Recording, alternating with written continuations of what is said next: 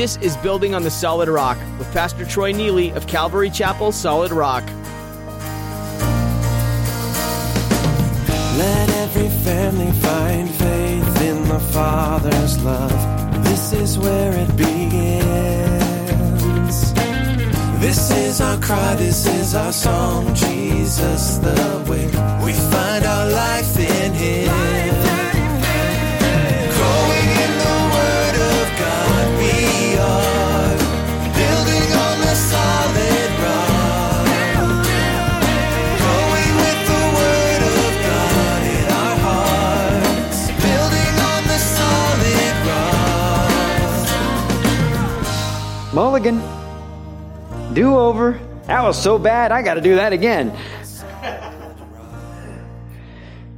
So we understand the concept. We understand that we need it. And so the Lord gives it. It's a chance for a do-over, a new start, a realignment, a calibration, if you will. What we call this is, and Jesus calls it, as being born again. We're following the pattern and the ways of the world. And what He wants us to do is to follow Him. But we need to realize our need for this. And that's where the Holy Spirit comes in. Because we don't really realize that. So, have you ever done something and you knew right away you needed a do-over? Well, today Pastor Troy says that we all need a do-over, but it's the Holy Spirit who allows us to recognize that. You see, we're all sinners in need of saving. You and I are imperfect people looking for something to redeem us. That redemption is Jesus. He alone is the one who can save you. All you have to do is believe in His death and resurrection, and you'll be saved. Jesus has allowed you to have a chance at a new life through Him. Now, here's Pastor Troy in the book of John chapter 16 with today's edition of Building on the Solid Rock. We're in John chapter 16, verses 5 through 11. Now, we go verse by verse. We took a bigger chunk last week, and we talked about the Holy Spirit generally. The Holy Spirit, who He is. And I pray that understanding who He is will help us to engage with Him better, to listen, to get off the throne of our own heart and submit ourselves and let the Holy Spirit do the leading in our life. That's the way to victory. We don't add Him and put Him in the back pocket and follow and go, give me victory. No, we get out of the way, we follow His leading, and He leads us in victory. Because He's not just a force. He's the third person of the Trinity. We submit to Him. We don't conjure Him up. But today, we're going to unpack some verses. We're going to narrow in on a few verses from our text last week. And ask, why is He here? What is He doing? What's the Holy Spirit's work? Why is He here? And we're going to find out that He's about one thing only. He's drawing people to Christ. Everything else that He may be doing is about that one thing, and we'll explain as we go. He's helping the world. He's helping them become aware of the need that they have and how that need is met in Christ Jesus. Since the fall of man, mankind has been preoccupied with many different aims. We aim at this and we aim at that. We aim at those things we think will fulfill us and make us happy. And so we fulfill. And the things that we accomplish along the way, they make us happy. Because I'm moving toward my goals, my aims. But Jesus came and even showed the religious leaders of the day that what they were aiming at was wrong because they missed Christ in it. And so Jesus came and showed us that we need to aim at Him. We need to look to Him. We need to follow Him, even if that means leaving certain things and even people behind in the process. So we've started to focus on these many different aims, and we've become self-centered, self-reliant, and our moral compasses have been miscalibrated because we've lost due north. We're chasing so many other things that simply distract and distort our view of what's good and what's bad and what's right and what's wrong. And it's not until we get our eyes on Him again that we begin to see clearly right and wrong, truth from error. And the results are obvious. a list was given and said this. Here are the results of this. A loss of direction in life. Amnesia of origin, where we came from. Misuse of the tongue. Lack of peace and joy. Selfish and violent behavior. Depression, confusion, and rebellion. See, sin has entered the world and brought corruption and death. We've been misguided and we are destroying ourselves now. So Jesus came and bore the consequences of our sin upon himself, that we might be able to have a relationship with the one we had distanced ourselves from. So we could see what was right and what was wrong. We could have a do-over. You know, as a kid, we used to do that all the time. Do-over, do-over. They grow up and they go out on the golf course. They call it a mulligan. Mulligan. Do-over. That was so bad, I got to do that again. So we understand the concept. We understand that we need it. And so the Lord gives it. It's a chance for a do-over, a new start, a realignment, a calibration, if you will. What we call this is, and Jesus calls it as being born again. We're following the pattern and the ways of the world. And what he wants us to do is to follow him. But we need to realize our need for this. And that's where the Holy Spirit comes in. Because we don't really realize that.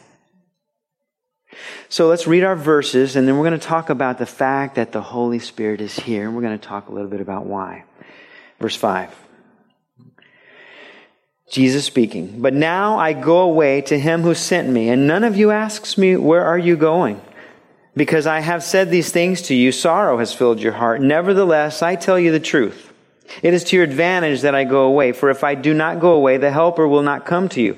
But if I depart, I will send him to you. And when he has come, he will convict the world of sin and of righteousness and of judgment. Of sin because they do not believe in me. Of righteousness because I go to my Father and you see me no more. Of judgment because the ruler of this world is judged. So first, why is he here? One, because he's needed.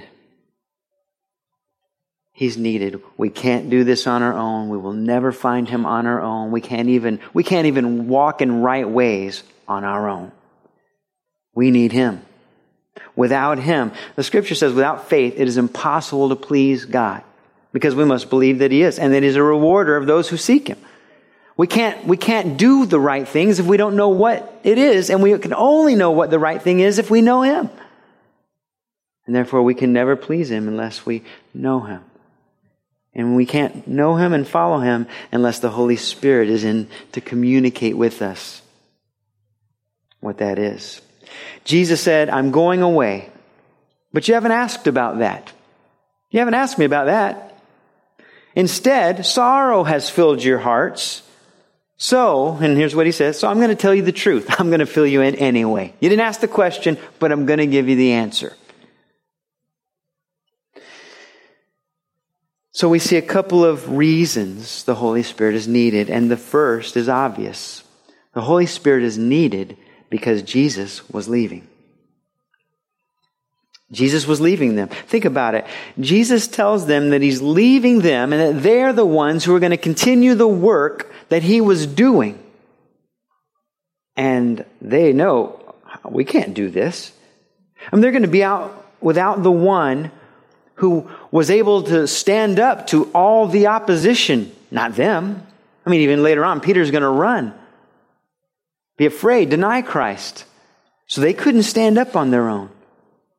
But with Jesus, they could. Jesus did. They loved standing with Jesus. Jesus had the right things to say. He did the right things. Oh, the amazing things that could be done because of Jesus' being there. They're also going to be without the one who calmed the storms and healed the families. Jesus had fed the multitudes with some fish, a few loaves. They're going to be without him. I don't know if they can do this. He had come and inspired many with his talk of a glorious future, and now he's saying he's not even going to be here in the near future? Well, the disciples were a little confused. They were concerned, and they were sorrowful that he was going to be gone. The disciples were confused because they had expectations. They were Jews. And they had a vision. They had understood that when he comes, it'll be like this. They already had this expectation in their mind. Let me tell you what they expected as Jews. Here's what they expected. First, they expected that there would be a period of turmoil that would initiate his coming. And they saw that as having been fulfilled by the Roman occupation. Rome had kind of taken over and pretty much taken over their right to execute penalties. And so they said, okay, this has happened. Could be the Messiah. But then they also believed that there would be an Elijah-like forerunner who would come and prepare the way. And though many didn't accept it, because they didn't want to accept Jesus, John the Baptist sure fit that bill. So check mark number 2. Now third, they believed that the Messiah, when he did come after the forerunner, that he would defeat his enemies and establish his kingdom. And then fourth, they believed that the Jews who had been scattered throughout the world would all find their way back to Jerusalem and to Israel, and there would be peace. So from the disciples' perspective, they're between number 2 and number 3, the second and third phases. It was time to establish the kingdom. There he is. It's time to establish the kingdom. And that's why when you look at the disciples, they're mostly arguing about what? Who's going to be greatest in it? Can I have your left? Can I have your right? Okay, Roman occupation came. You come to deliver us. The Elijah-like forerunner has come. We're establishing the kingdom. Can I have the right? Who's going to be the greatest? They're talking of these things. And so when Jesus says he's going to leave, and they're going to continue this work, they're wondering, what are you talking about?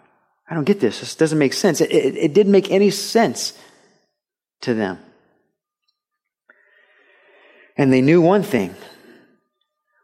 Whatever it was going to look like if Jesus left and they had to do anything, they couldn't do it like Jesus. And so there was this promise that they wouldn't have to do it on their own. That he'd be with them. It was good for them that he goes away because then he could send the Holy Spirit. Not less of him, but just as much God as Jesus was. Pastor Troy will return soon with the second part of today's message, so be sure to stay tuned. If you'd like to listen to more teachings from Building on the Solid Rock, we invite you to visit our website, buildingonthesolidrock.com. Pastor Troy has been teaching verse by verse through the Bible, and you can listen online to our archive of these messages. You can also download each teaching to listen to later, or share with your friends and family. You can even subscribe to Building on the Solid Rock podcast through iTunes. That way, you'll never miss a teaching, and you'll be notified as soon as we make these messages available. Find a link to subscribe when you visit buildingonthesolidrock.com. Now, here's Pastor Troy with the continuation of today's message.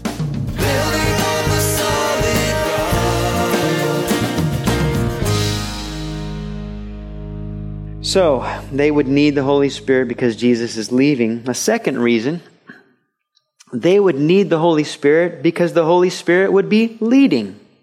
Jesus would be leaving, but the Holy Spirit would be leading. He wouldn't be added to their pocketbooks, their tools. No, he would take over for Jesus, and he would lead. They didn't lead Jesus. They followed Jesus. And in the same way, we don't lead the Holy Spirit. The Holy Spirit leads us. Jesus tells them that it's to their advantage that he goes away so that the Holy Spirit, the Helper, could come. The disciples were focused on what they were losing. They were sad. They always focused on what they were losing. I'm not going to have this. I'm going to lose this. I'm going to have to let go of this. And they were going to have to let go of physically walking with Jesus. We want you here. We need you here. So they were so focused on what they were losing that they couldn't understand the importance of what they were gaining, which was the filling of the Holy Spirit. So often that's what people focus on, what we will be losing. You want the Lord? I want the Lord, but I don't know. I'm going to have to lose it. And they think of all that they may miss out on. All they may lose. They're not understanding what they will gain and what Christ can do. They're just, the changes and the things I might lose. They're so focused on those, they don't consider all that God will do. All the great things. So the Lord offers eternal life to them. But then they gravitate toward thoughts like, what if I lose my friends? What if I lose my family? I don't know if I can give up all of this stuff. Hello? You're going to hell. Does it matter? All that stuff? What about what you're going to gain? What about what will happen as a result of following Him? What if I lose me? I said that to the Lord. There are things that God's done in my life, asked me to change, stop doing, start doing, that are not me. They're not me. I don't even look like me doing those things or not doing those things. And I can tell you guys this. God does want you to give up things that are you. Because He wants to make you more like Him. He doesn't want a better version of you. He wants you to be like Christ, Christ-like. And we let go. And those things hurt the most. And they're not even hard. They're not hard to let go of. If you really practically look at it, they're not hard. One of the most basic of moves, my wife said, we need to get rid of the cable. We weren't watching it anyway, but for me, my family, we had the box when it first came out. You could push 2 buttons and get certain channels that you didn't pay for. The cable, it wasn't even wireless at that time. So we have always had it. I may need to watch something on there. I may just happen to need the news channel, all 15 of them, just in case, get the different perspectives. I may need that. And so for me, it was my identity. We've always had that. We've got to have that access. And so letting go of that, if you think about it, it's not that hard. Saves money. We weren't watching it. It wasn't hard. Call the company. Is that so hard? No, it's not. But it was hard because that's my identity. That's who I am. We've always done this. I'm not even a Neely anymore if I get rid of that. And that's how you can feel.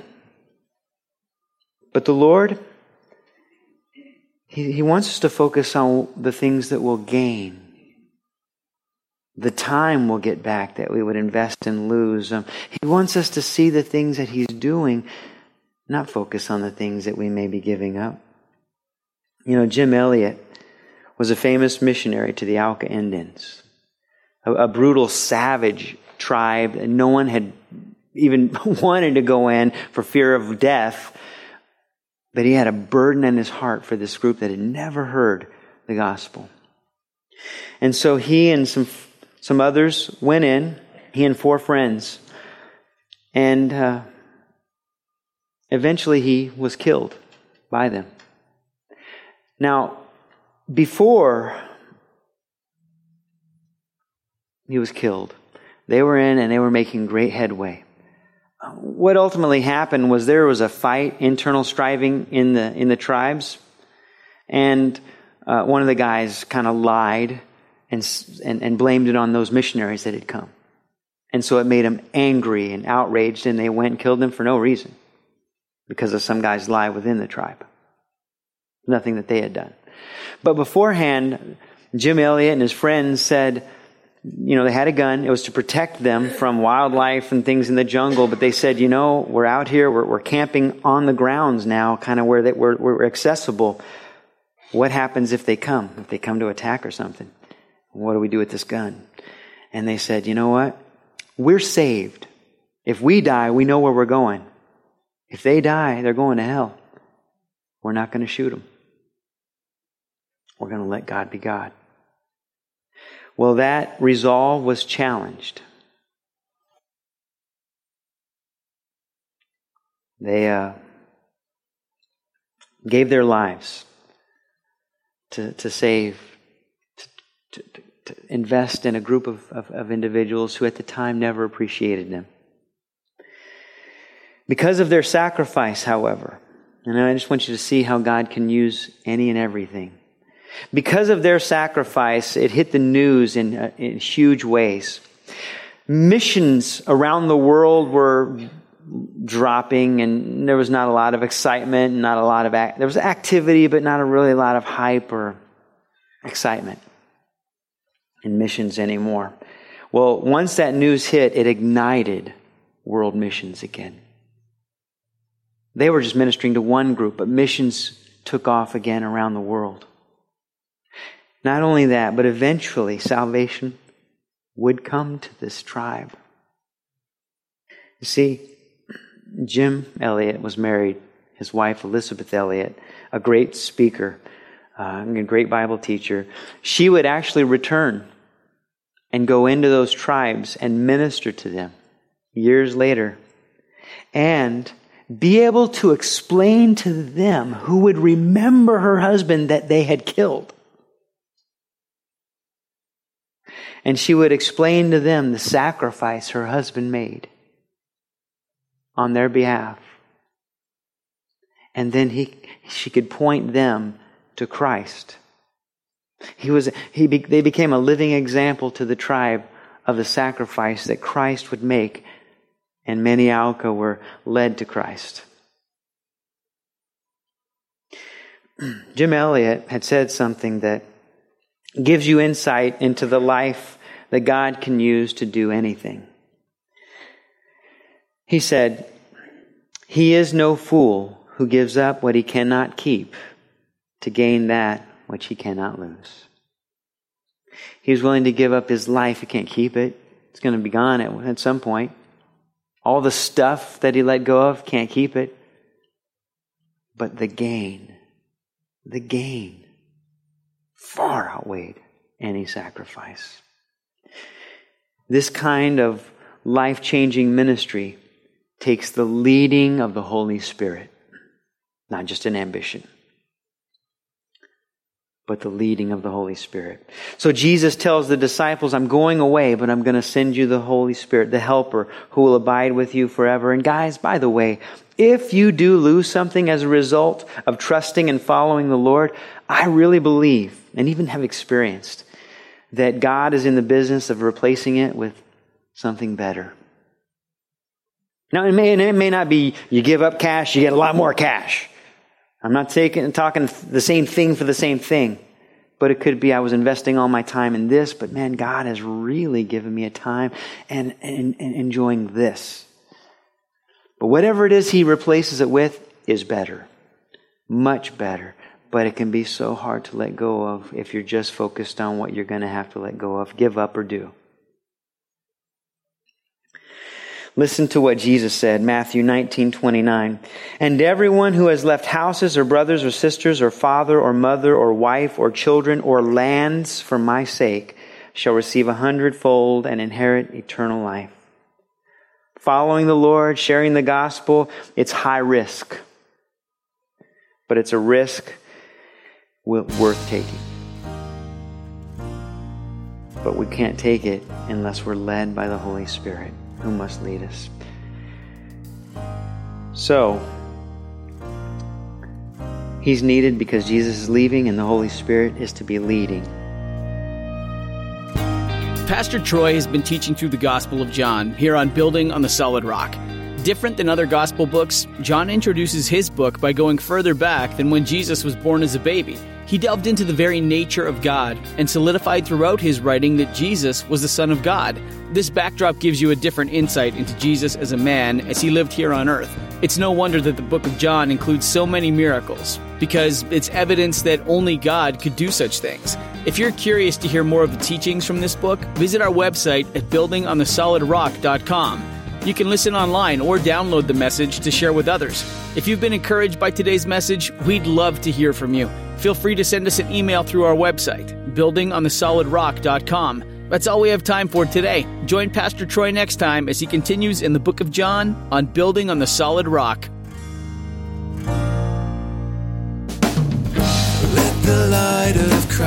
shine as we grow in